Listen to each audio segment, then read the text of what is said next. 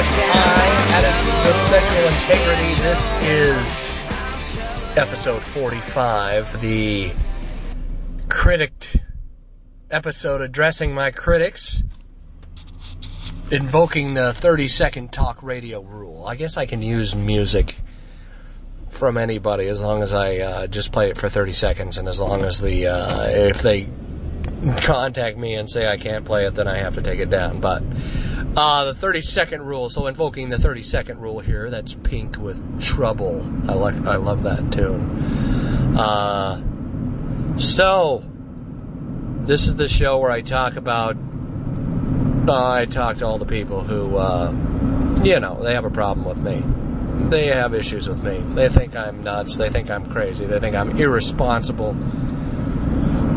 And I'm going to address some of those today on the show. I'm in my vehicle using a new digital recording device I got for my birthday. I am 39, and this is the device. This is a Sony recorder deal. So I'm coming to you in stereo today. Pretty cool, huh? Anyhow, here we go. On with the show. Number one, I want to address that people are thinking, addicts lie, Russ. Why believe you? Why should we believe you? You claim to be free. How do we know? Well, here's the deal. I don't do this show to be some person. I don't do this show to be some hotshot. I don't think I started it for that reason. I believe I did not. I may have become that after a while, after getting into recovery and going through the success of the show and the amount of email and stuff like that. But yeah, I don't do the show just to be some hotshot guy. I don't make a living off this show. As a matter of fact, I'm on the job now, talking to you while I drive, because that's what I do for a living. I'm in sales, and I spend a lot of time in the vehicle. So, going back and forth to sales calls, so that's how I'm doing the show today. That's how I've done a lot of shows in the past. And that's just what's going on. Now, here's the deal. If I did fall, if I relapsed, I'm 20 months clean of all forms of sexual addiction. 20 months free. I guess that gives me some ground to stand on. Now, when I went a year without porn and I started the show, I could have went to one of two places, like, oh, well, big deal, I went a year without porn. Or I could have done like I did and got very excited about the fact that I went a year without using porn. I mean, that was a big deal. I'd never done that all my life. So I stood on that ground and I decided to start the show from that place. And I prayed about it, and I remember just standing in my basement and feeling, the whole whoosh of God flowing through me, going, yeah, you should do that. You should talk about this stuff on the internet. And I did. So that's the deal. Now, if I did relapse, I would lose the show. I would probably stop doing, I don't know if I'd stop doing the show. I would talk about it. I'm not going to relapse. That's the deal. I'm pretty confident in the fact that I really don't want to anymore. And that's why ASI is a different kind of recovery program, because I want to get you to the point where you're not white-knuckling it, where you're not chomping at the bit, where you're not sharpening the axe, so to speak. I want you to get to the point where you don't really want to, where you don't have to put filters on your computer because you don't want to.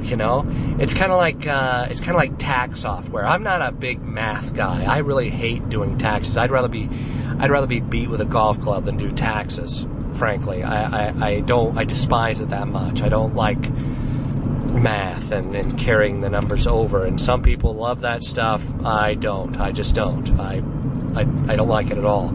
So that's kind of my deal. I don't have to put a filter on my computer to keep me away from math.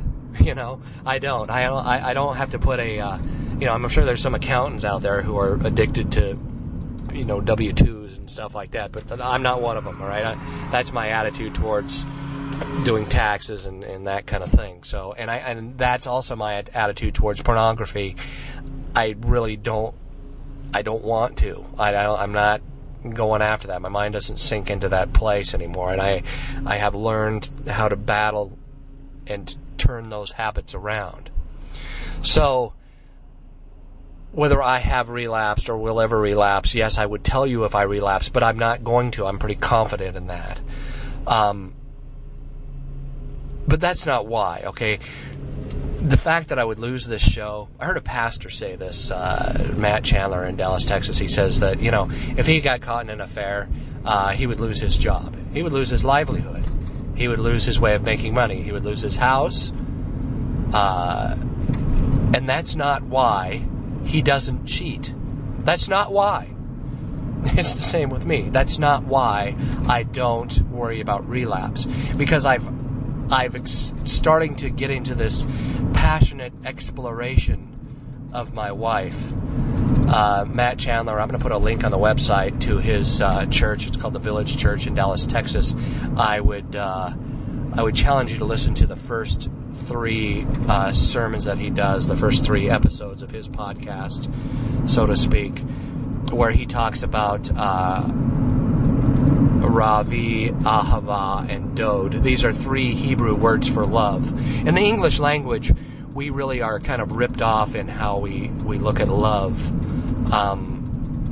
There's only one word for love, like I love my car.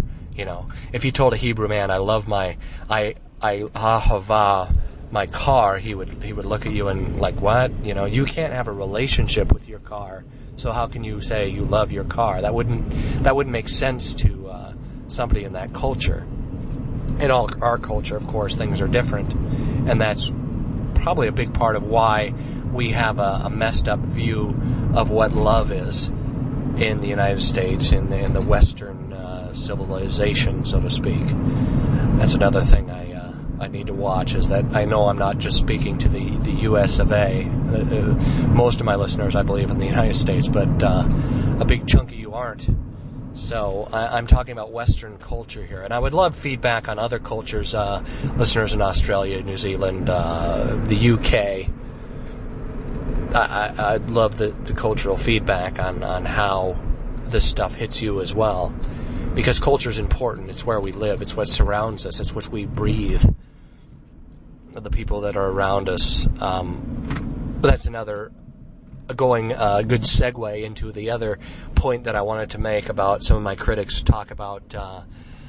I address the Christian ghetto, and some people may have a problem with the fact that they say I play secular music on this show, and I would disagree. I don't believe in secular Christian music either way.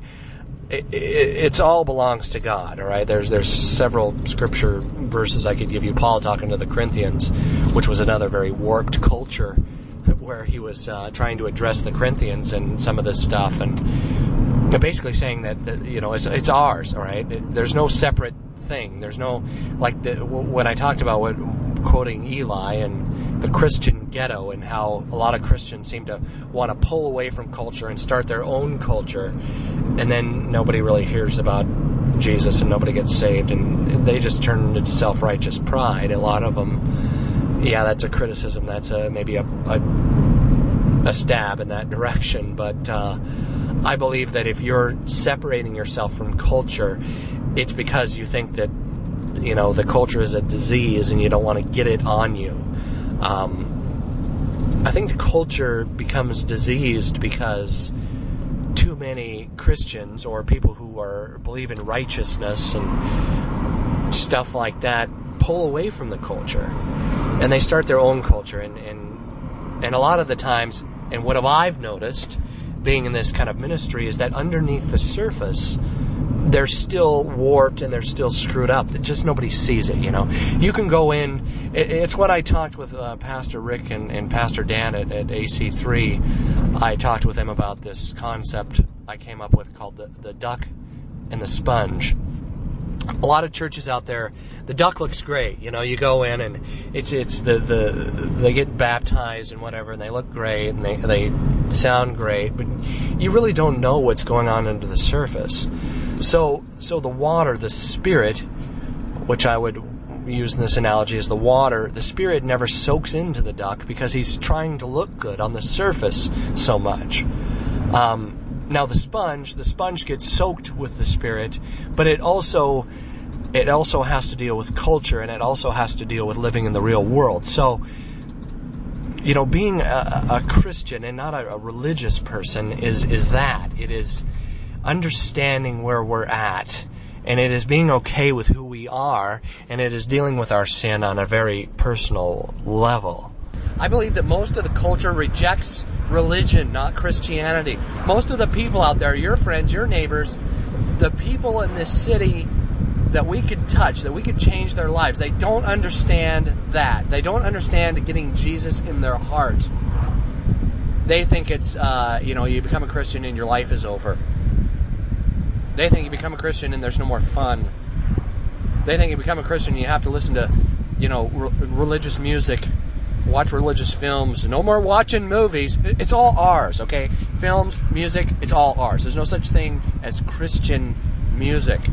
I like to listen to Christian talk radio. Well, great, that's great that there's a talk radio host who talks about Jesus, Thor Tolo in Seattle. That's great. And I think you should listen to that. My point is, what stirs your affection for Jesus? What's good for you? Going back to Corinthians, where Paul talks about freedom in Christ. Does it stir your affections for God? Matthew 5, the pure in heart. Blessed are the pure in heart, for they shall see God. You'll see God in culture. It won't get on you. It doesn't pull you away. Unless you think you're this filthy sinner that can lose his salvation, because if you screw up bad enough, Jesus won't love you. No, that's Phariseeism. Okay? That's what the Pharisees and the Sadducees, that's why Jesus came, to dispel all that. Okay? Jesus wasn't anti-Semitic. He was a Jew. It just blows me away that people think this. It's about religion. Jesus is trying to break down the religious law that keeps people bound and keeps people away from God. I heard a guy talk about the story of the prodigal son, and I would rephrase that to the running father. He called it the running father, not the prodigal son.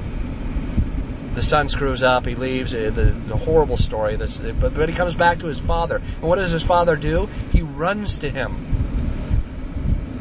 He runs to him, wraps his arms around him. I love you. I've missed you. Where have you been? Let me kill the fatted calf. And a lot of the church looks at they're the other brother. That's what's wrong with this country, with United States, is that Phariseeism. Most people, when you say I'm a Christian, they think you're a Pharisee. That this culture has redefined Christianity. There was a survey a while back that put evangelical Christians along with prostitutes and lawyers. All right, they were not liked as the culture looks at us. You say Christian, people think Pharisee. That's what people think. It is not the living water. We are not offering the living water if we're Pharisees. Being a Christian is offering that living water that Jesus offers to the woman at the well. The woman at the well. Remember the woman at the well who goes in the daybreak because she wants to avoid the crowds. She wants to avoid being persecuted by the Pharisees. That's what I'm talking about. This culture doesn't understand what a Christian is. We are part of his body. He is the tree and we are the branches. That's inside of us. That's a heart level. Jesus used massive different stories and parables to get his point across, because he's talking about the heart. I could imagine that some of the disciples had to look at Jesus and say, why don't you just answer a question directly? Isn't there a yes or no? He's always got a little story to put in there. The reason why is because he's trying to get to the heart of the matter. Because behavior is on the surface. Behavior is on the surface. It's not the what you do, it's the why you do it. Why do you do it? That's why my show's different. That's why I do recovery different. Because if Jesus is inside of us, if we take communion, people used to say, I heard a guy talking about some of the religious people down in the Bible Belt. He said that this woman was afraid to take communion because Paul said, if you don't have your heart right, you could die. Well, here's the deal. So they think that if they screwed up real bad, or they had a sinful week, or they went back and what they said they were going to do, and they're not living up to the rules that they set before themselves, they're not being disciples, then they would just, I'm not taking communion. No, that's why you need to take communion. It's because you go back to Jesus and you say, I've messed up. I want to get this right. I want to follow you. Please, Lord, help me. Please, Lord, help me. It gets to the attitude of the Psalms, where David's like, I'm drinking you. I want to drink you. Please, I will die. I'm like a deer who pants for you. If I don't give your living water, I'm gonna die. The flip side of addiction, the porn addiction, says if you don't have an orgasm this week, you're gonna die. You're gonna lose your sex drive. Just the lies that it tells you. If you don't have sex this month, you're gonna die. It's a lie. It's a lie.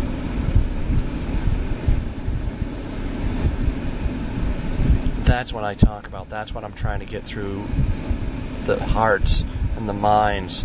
From the mind to the heart. I challenge you to take that journey. Get it out of your head and into your heart. Stop hating yourself.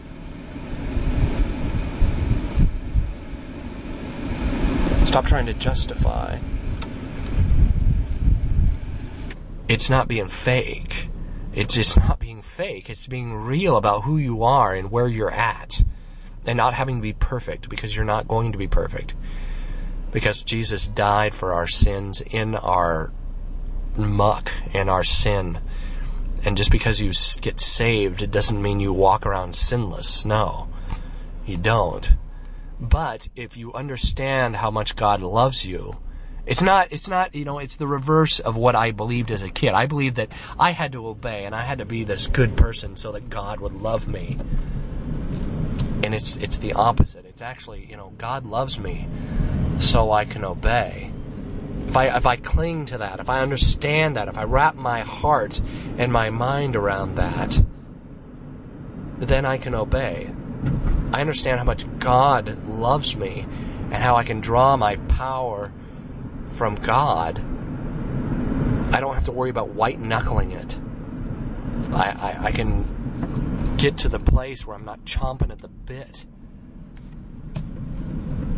So that's why I talk about this stuff. That's why I play the music I play. Because you have to live your life in the culture.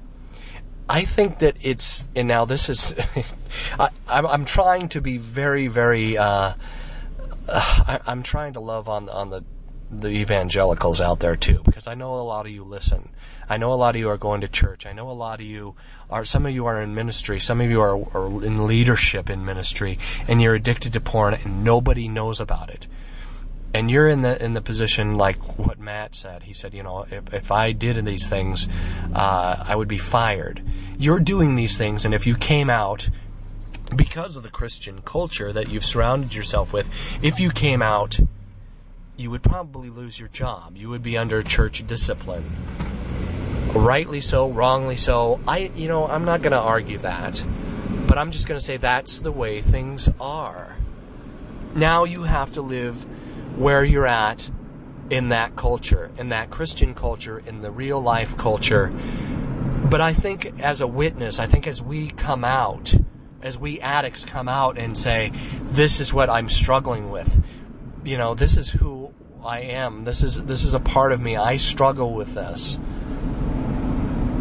then the more we can do that, and the more we can be real about that, the more other people will start to struggle with their own stuff and deal with their own sin. And that segues into another point I wanted to make about complaints from people on the other side. People who are not Christian, people who do not go to church, people who do not believe in Jesus, people who think, well, whatever God you choose is okay, right? It's all the same. And I want to address those folks for a second. I want to address the word sin, because I think the word sin is thrown around very loosely. I think the word sin and the word repent have been taken out of context by a lot of evangelicals, so that people in the culture hear these words and they think, self-righteous person pointing the finger and judging me. And I want to address those two words and maybe help you on the other side of the aisle here address these words, because they're important and frankly they're misunderstood. Sin is the disease. It is part of the disease that has been let out into this world. This is God's creation, but there was a thing called the tree of the knowledge of good and evil, and something was released from that. The whole story of the fall, it's not just the fall. I think there was a series of falls. God burns off the curse with Noah's Ark, which is, that's another thing that's kind of funny, is Noah's Ark. And God killed everyone, all right, except for Noah and his family. Everyone was burned off. The whole curse, the whole disease was burned off, and everybody, except for Noah and his family, died. All right, God said, animals, let's bring some animals on board. Let's kill off everybody else, because this thing is, we're going to start over.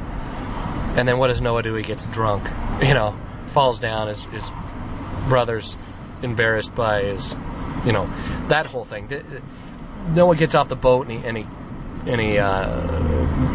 puts out a burnt offering as soon as he gets off the boat. Why? To cover sin. And that's what sin is. The sin is covered by blood, all right? It's cause and effect. It's part of the way things are. It's for every action, there's an equal and opposite reaction. The bad stuff we do has spiritual consequences in a realm that we don't even see. And that's just the truth. It just is. And if you don't believe that, that's fine. But, I pray that you ask me, challenge me on some of this stuff. I'm not afraid to be challenged on this stuff. I'm not. I had somebody email me and said that they don't believe in sin. Well, I don't believe in sin. Well, if somebody punches you in the face and takes your wallet, all right, you got to believe in sin a little bit. That's sin. That's not good. That's not a good thing. That's somebody imposing their disease on you. And the disease spreads through anger. The disease spreads through resentment. The disease spreads through unforgiveness. The morning of my birthday, I woke up and I walked out to my van, and somebody had smashed out my window and stole my MP3 player. That was disheartening. That was not a fun thing to have happen on my birthday morning. So, it was like, okay, glass broken. I live in the city. That's part of living in the city, So, it hasn't happened for a long time. Nobody had their cars broken into. Mine just happened to be. I left my MP3 player out in plain sight in the cradle on the dashboard, and somebody's greed or somebody's drug habit or somebody's disease fell over on me. And now, if I caught this person doing that, would I just forgive them and say, hey, are you sorry, and brother, and stuff like that?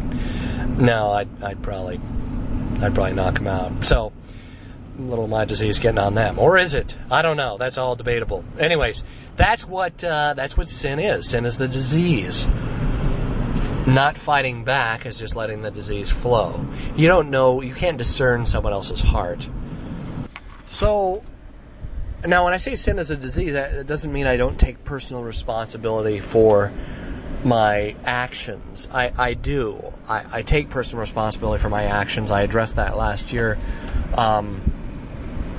That's where I got in trouble with some of the 12-step people because some of my critics from the 12-step crowd were saying, I talked about the disease and how here's my view on this, all right? I have a responsibility to choose what I'm going to use to medicate my disease. Am I going to go get well, or am I going to choose more anesthetic? It's kind of like going to the doctor and they just keep giving you pain medicine. They don't, well, my foot's sore. Okay, well, I'm just going to give you pain medicine and that'll take the pain away. You can do that for a while, but eventually that whatever is in the foot is going to fester, Kind of like the old adage, time heals all wounds. Well, some wounds it does, and time does heal wounds if you're on a track of recovery. It takes time. Yes, that's true. But time in and of itself does not heal wounds. It doesn't. They'll fester. If you just keep feeding them pain medicine, the wounds, they will fester. So, I guess my problem is, and what I would challenge the 12-step community with is not looking at behavior as the disease, but something much, much deeper. Something deeper in the heart. In my situation, I wish, if I could go back in time and heal a lot sooner than I did, I would have made a lot less of a mess of my life. I would have caused a lot less heartbreak of my wife, who I love tremendously. My wife is my bride, my sweetheart, the person on this world that I love the most, and I've hurt her to the core. She constantly has to battle this not trusting me. I don't blame her. She's going back and forth in her mind on who I am. Where am I at? I'm pretty confident in where I'm at, but she doesn't know that. She can't see behind my eyes. She has a hard time discerning my heart.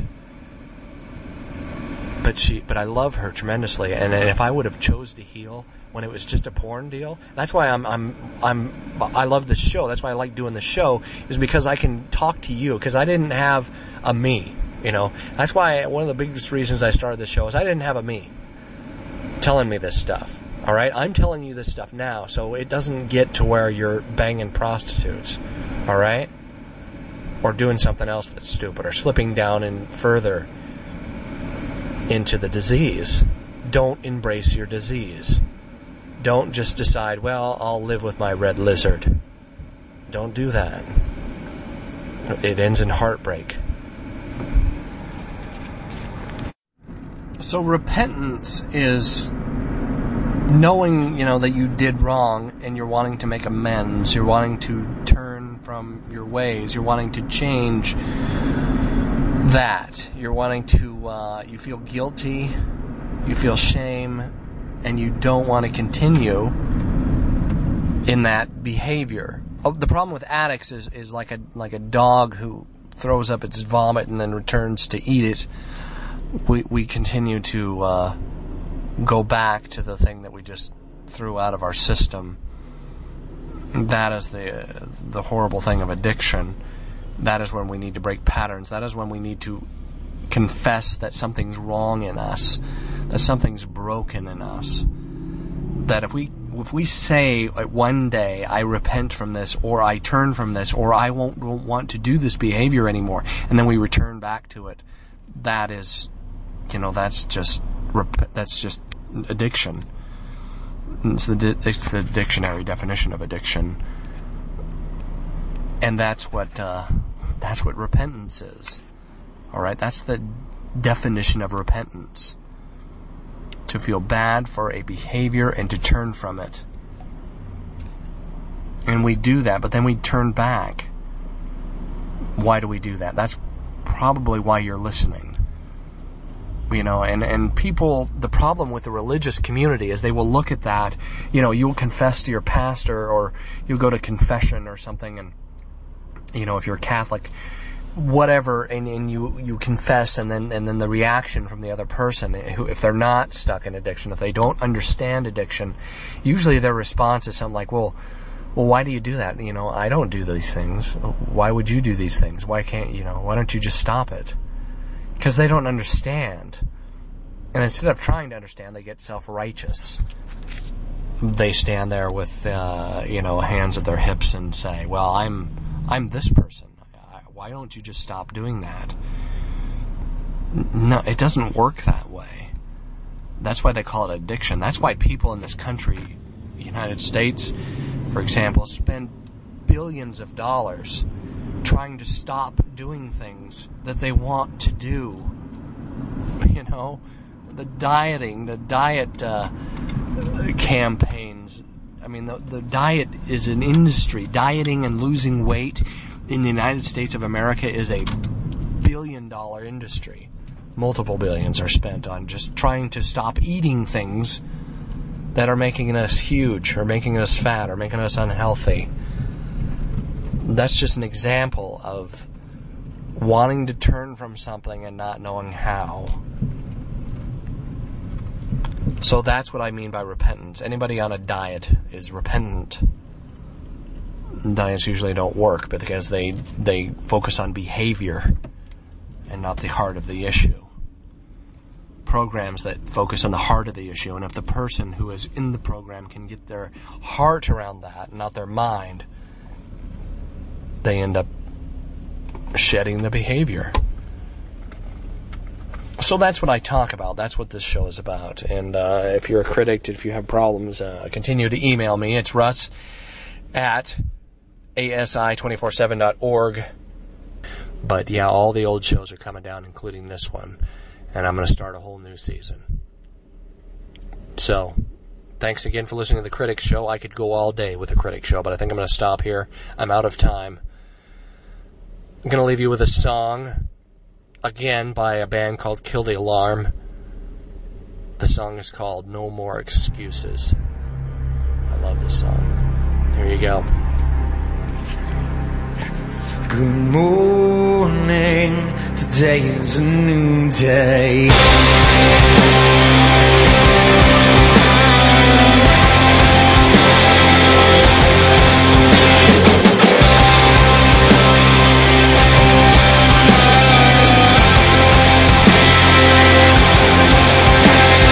No more excuses, no more wasting nuisance for me. Not anymore. No more goodbyes, no more wasted on lines while I slip right out the back door to find myself inside myself and make myself somebody I like a lot. With anything and everything, now nothing means the same thing anymore. I pull myself to pieces, I don't think I'll make it back. Follow to excuses for mistakes made in the past. I try not to believe the little part of me that says I threw everything away. Bones on my bridges pulled apart, all the stitches that tie me together now. I have earned your respect, become more than you expected I would.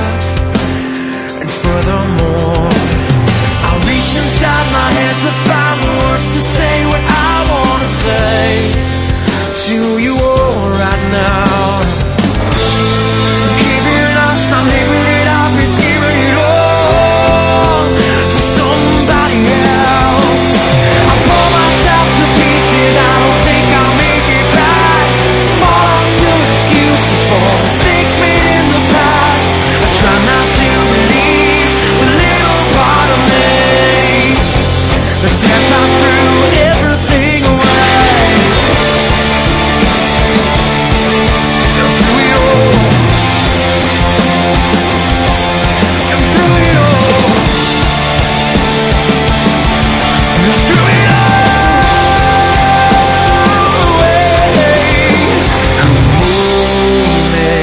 Today is a new day. Morning, today is a new day. A morning that lost my old ways. Threw everything away, threw